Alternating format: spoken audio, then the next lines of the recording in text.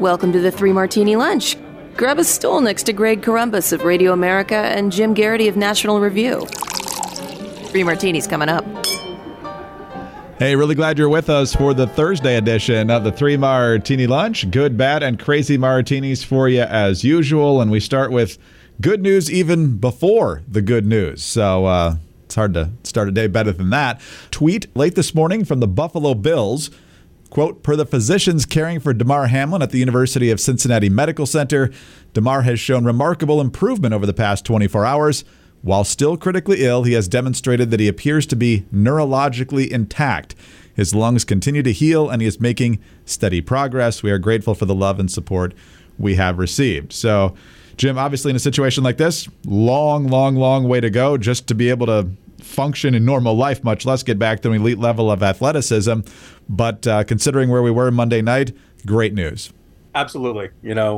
Thank God, and may that recovery continue. You don't want to overstate it, but everything that they're reporting sounds like a really good signs to see at this point of his recovery. Kudos to everyone on the field and everybody at the hospital who have done such a great work. And it's great to see the nation really rallying around Damar Hamlin, people kind of rediscovering their prayer life. In fact, a lot of people going to their knees in prayer for Damar Hamlin. Fantastic progress, and hopefully we see more and more of it. On a slightly less significant NFL note, but important to Bears fans, happy 100th birthday to Virginia McCaskey, the Bears owner, the daughter of George Halas, the founder of not only the Bears, but the NFL. Been some lean years lately, but still a great lady, and hopefully more years for her as well. But let's get to our first good martini, actually our only good martini, but our third piece of good news. Jim, it's early 2023.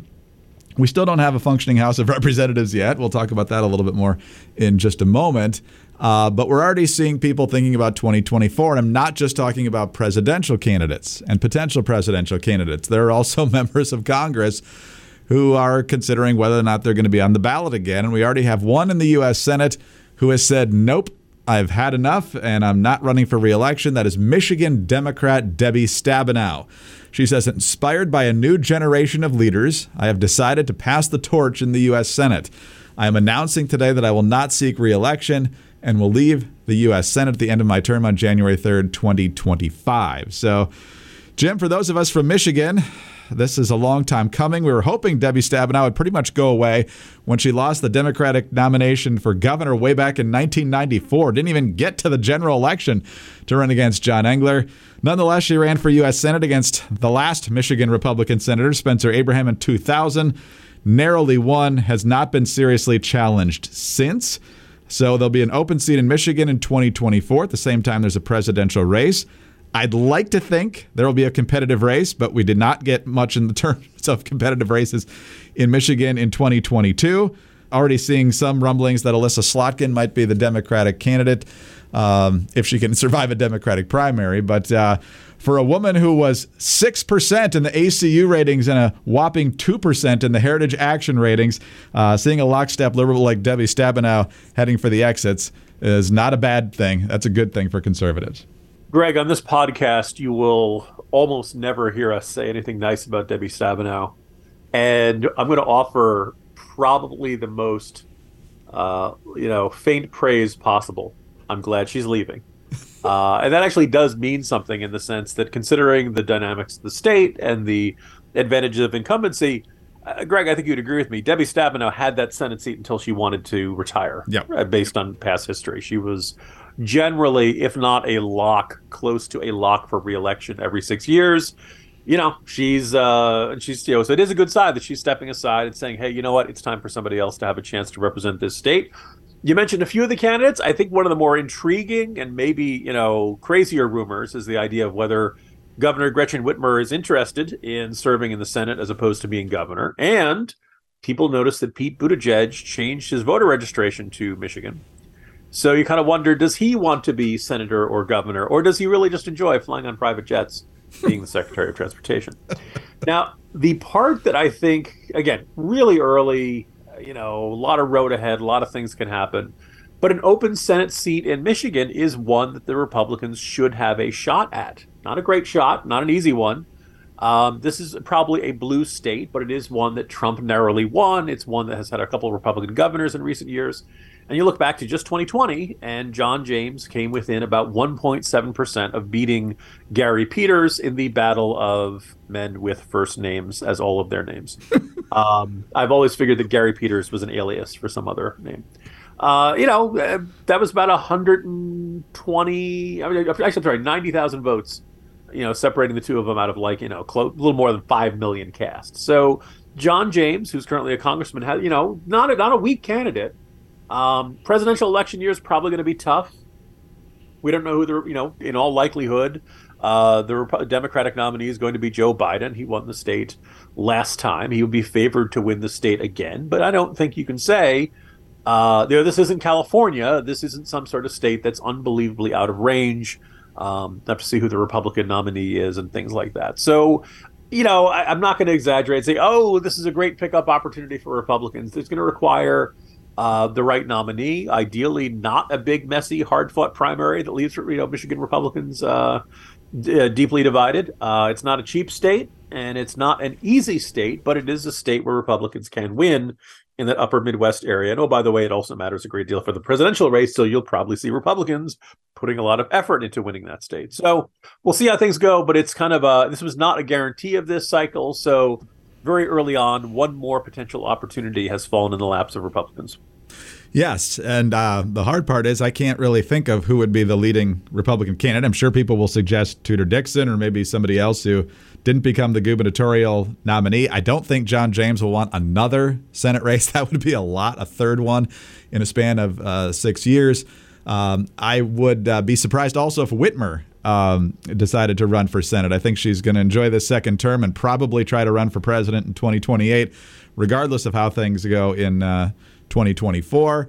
What you may see, though, is the lieutenant governor, Garland Gilchrist, or the AG, Dana Nessel, who would most likely be at each other's throats in 2026 to replace Gretchen Whitmer, since there's a 2-term limit. One of them might go for Senate, and the other one would then go for governor. I don't know if that's likely to happen. It's interesting, the Alyssa Slotkin speculation. I think she would probably be a pretty strong statewide candidate. The question is whether the liberal base would actually nominate her as opposed to somebody else. But hadn't thought about the Pete Buttigieg thing. He is officially, technically, a resident of Michigan. The question also, like Whitmer, is whether he's got his eyes more on his current boss's office instead of running statewide. Because even though he's technically a resident there, that would be a little bit of carpetbagging, don't you think? Just so quickly after filling out a little bit of paperwork. Look, as we've discussed with Governor Youngkin, you get elected to a job, you should do that job for a while. We were not fans of President Obama announcing he's running for president after being in the Senate for roughly 20 minutes. Okay, I exaggerate slightly. 2 years, but throughout that entire 2 years, he was constantly being asked if he was going to run for president. I think if you're elected to a job, you should focus on doing a good job in that job. And then later we can talk about, whether you're a good choice for higher office. So, yes, I would definitely, John James hasn't even a chance to be a House member yet. Right. Let him do that. And hopefully good things will come out of that. And maybe you do a good job in one job, there's always a good chance that you'll end up, if you do a good job, people will be more inclined to have you in that higher job. Yeah, exactly. He's still a young man. He can distinguish himself in the House, assuming they ever get sworn in, as we'll talk about in just a moment. And if you're still waiting for the House to actually get into session, you may have tapped into the alcohol. As Congresswoman Kamek said yesterday from Florida, she thought the Democrats were tapping into it. The Democrats deny that, but you can't blame them if you're sitting there all day and just standing up every few hours and yelling out the name of the person you want to be the Speaker of the House.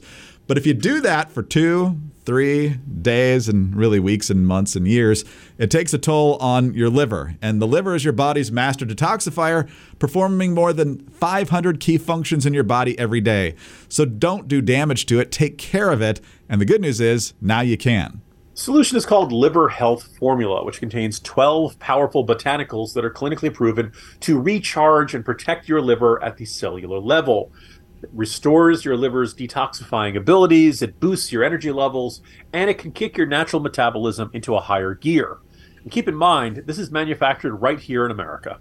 And if you act now, you don't get a free gift. You get 5 of them. First, you get free 30-day supply of nano-powered omega-3, and then you also get 4 free ebooks to support every aspect of your health and longevity. So go to getliverhelp.com/martini or call toll-free 800-282-1757 to claim your risk-free supply of liver health formula and all 5 bonus gifts. That's getliverhelp.com/martini or call 800-282-1757. You're covered by their 365-day money-back guarantee, so you have nothing to risk. But supplies are limited. So head over to getliverhelp.com/martini or call toll-free 800-282-1757 now to order liver health formula and claim your 5 free bonus gifts while you still can.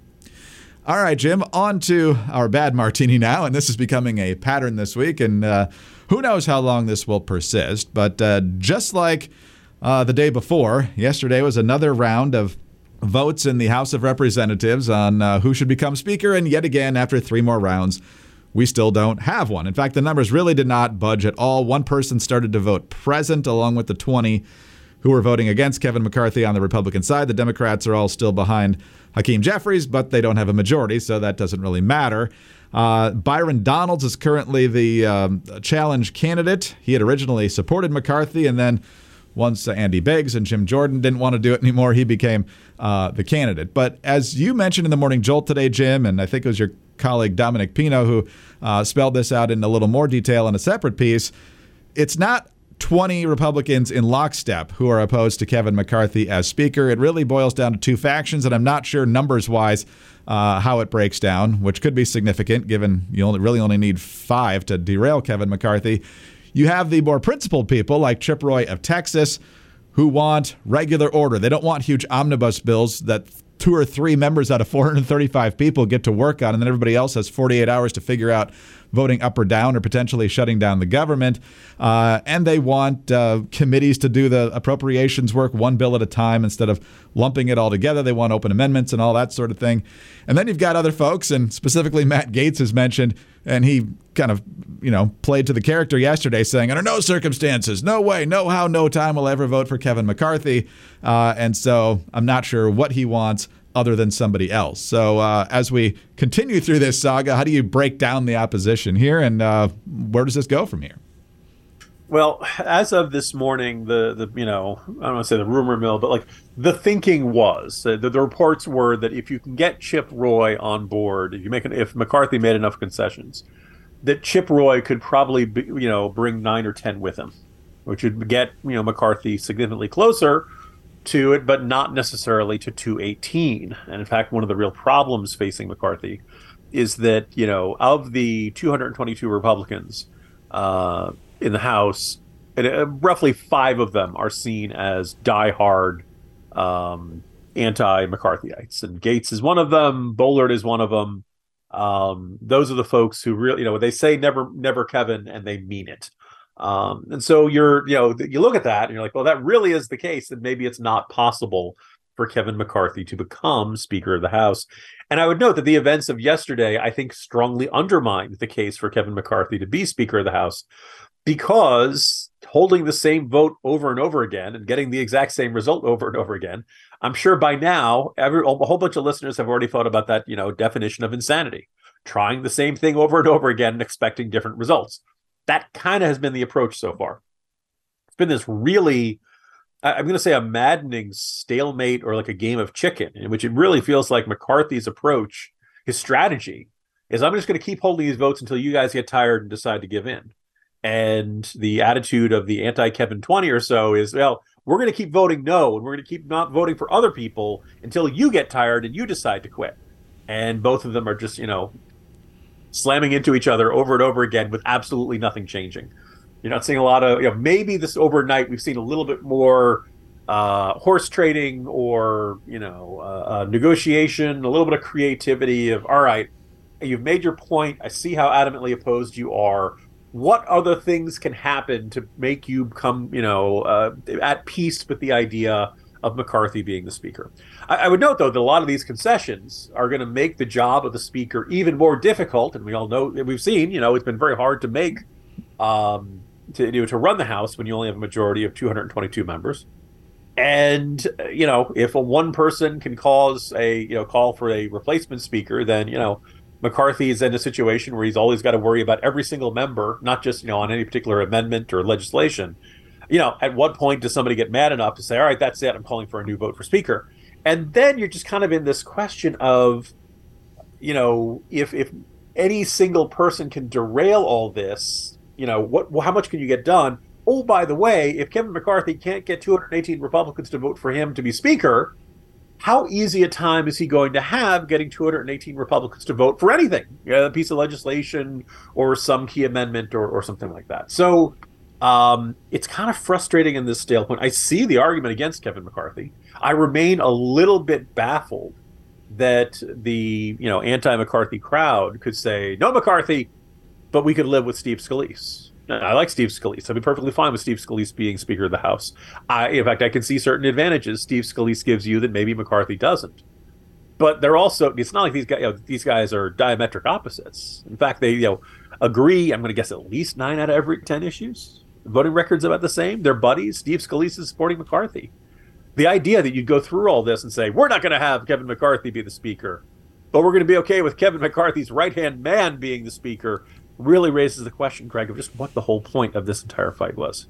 The assumption was that there was a unified explanation for this among the 20, and there's clearly not. And kudos to you and Dominic and others at National Review for clearing that up, because, of course, for most of the cable channels and so forth, they're just rubbing their hands with glee about the fact that Republicans are not in alignment right now. And so we will see, because for most of what Chip Roy is arguing for, absolutely.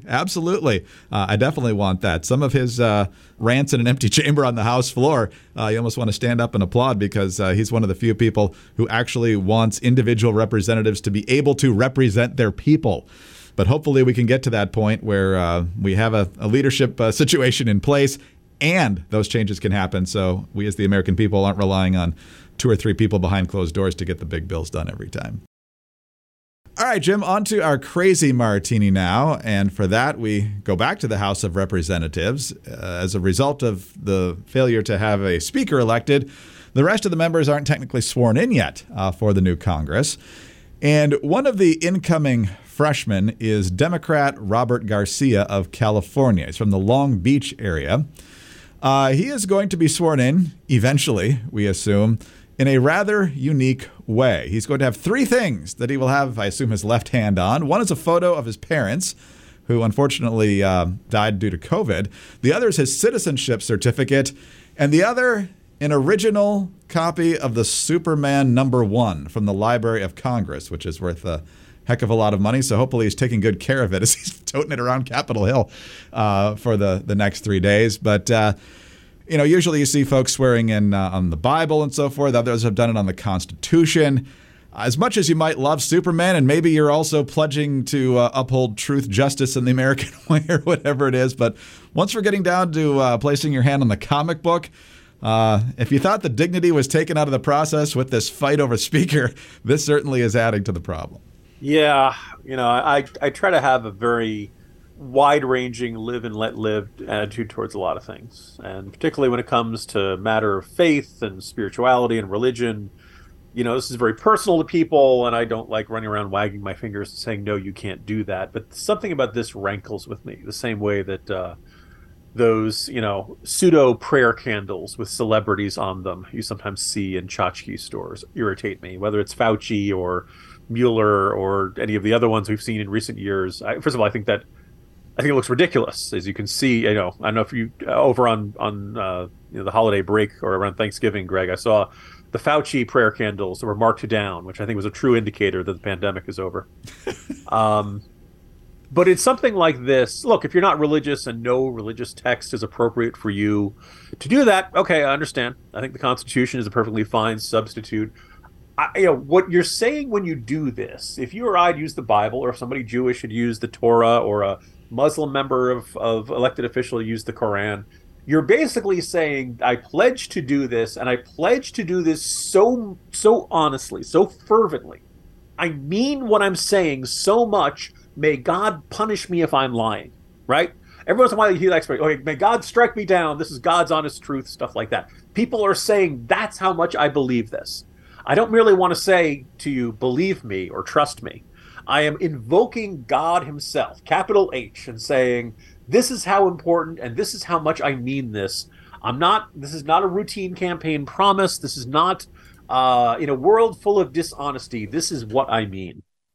So I'm not hugely into genealogy, but I did kind of start studying who the Garrity's are and what they come from. And one of the things I found is that over in Ireland, if you go to the National Museum in Dublin, there is this bell. It's called the Bronze Bell of St. Patrick. And allegedly, this is one of the things that St. Patrick had when he was chasing demons out of Ireland, chasing the snakes out. You know, a lot of people point out that snakes aren't really native to Ireland to begin with. But anyway, you have this thing. And for a long time, the Garrity clan was the keeper of this bell, and they used it for oath taking. And the significance of it, kind of the equivalent of putting your hand on a Bible these days. And the idea was that if you put your hand on a Bible and swore an oath, you were saying, if I am lying, may demons come along and haul me down to hell. Right? Now, that's a sign you really mean something. That is a sign that, okay, you can take this to the bank. I'm not just exaggerating. I'm not just, empty blather promising. I mean what I say. And that's why they've traditionally used religious texts. You're basically saying, and kind of, inherent to that is this idea of like, look, I'm a person and we know that human beings are flawed. We know that human beings make mistakes. We know that human beings aren't always honest. I'm invoking this higher power, something bigger than me, right? You can fool, other human beings, even though people like to believe they're really good at catching liars. Greg, have you ever wondered how many people who insist they're good at spotting liars bought a Milli Vanilli album? Right? I mean, maybe not all these folks voted for George Santos, but in the end, we all like to think we're really good at spotting liars, and maybe we are, but most of us aren't as good at spotting a liar as we'd like to be. But when you say, I swear on a Bible, right, well, then generally that's a sign, okay, well, they really, really mean it. And in fact, in our legal system, if you swear on a Bible to tell the truth, the whole truth, and nothing but the truth, and then you lie, well, that's a crime. That's not merely a morally wrong thing. That's a legally wrong thing. You can be put in jail for it. That's why people argued about whether this was a big deal for a president to do it way back in 1998. We lost that fight, and boy, everything's just turned out just hunky-dory since then, huh? Exactly. So I look at this, and look, I guess you could really, really love Superman and think that, he represents this great ideal. I don't feel that way about the character, but I guess, okay, I just don't know if that really works as much, because Superman, if you do lie after swearing to Superman, Superman's not going to show up and say, well, you violated the codes of truth, justice, and the American way. I'm taking you to the Fortress of Solitude and keeping you in the Ice Palace, Lex Luthor. I just don't think that works. This seems gimmicky. This seems cute. This seems kind of like a cry for attention. I just don't. I don't think it works as a moral or functional equivalent of the Bible, the Quran, the Torah, or the Constitution, or some other really important secular choice. I'm not saying this person shouldn't have the choice to do this, but I do think it just doesn't mean as much. And I just, it's, maybe Superman is this significant to this member of Congress. To most of us, he's a fictional character, and it doesn't really work. The reason, you and I may have different beliefs than a Jewish person or a Muslim person, but we know to that Muslim person, swearing on the Quran is a big deal. We know to swearing on a Jewish person, swearing on the Torah is a big deal. I get it. I get that, understanding of that. So even if those texts don't mean the same thing to us, to them, it's like saying, this is the most important thing in my life, and if I am not honoring this oath, may I be punished by the, power that I believe in. It doesn't work like that way for Superman. Not a good idea. That's how I'm going to get up in my soapbox. But, in the end, I was always more of a Marvel Comics guy anyway. Well, who often invokes God and then lies to us is the current president of the United States, who's on television right now speaking on immigration. He's actually heading to the border. And, Jim, you're never going to guess whose fault it is that the border's a mess. Republicans. Yes. It's Republicans' fault for not passing his comprehensive immigration agenda, which is a long way of saying amnesty. So anyway, that fight goes on, and so do many others. We'll see what happens in the House today. We'll probably talk about it one way or another tomorrow. See you then. See you tomorrow, Greg. Jim Garrity, National Review. I'm Greg Corombos, Radio America. Thanks so much for being with us today. Do subscribe to the podcast if you don't already, and tell a friend about us as well. Thanks for your 5-star ratings and your kind reviews. Please keep them coming. Get us on your home devices. All you have to say is play 3 Martini Lunch podcast. Follow us on Twitter. He's at Jim Garrity. I'm at Dateline_DC. Have a great Thursday and join us on Friday for the next 3 Martini Lunch.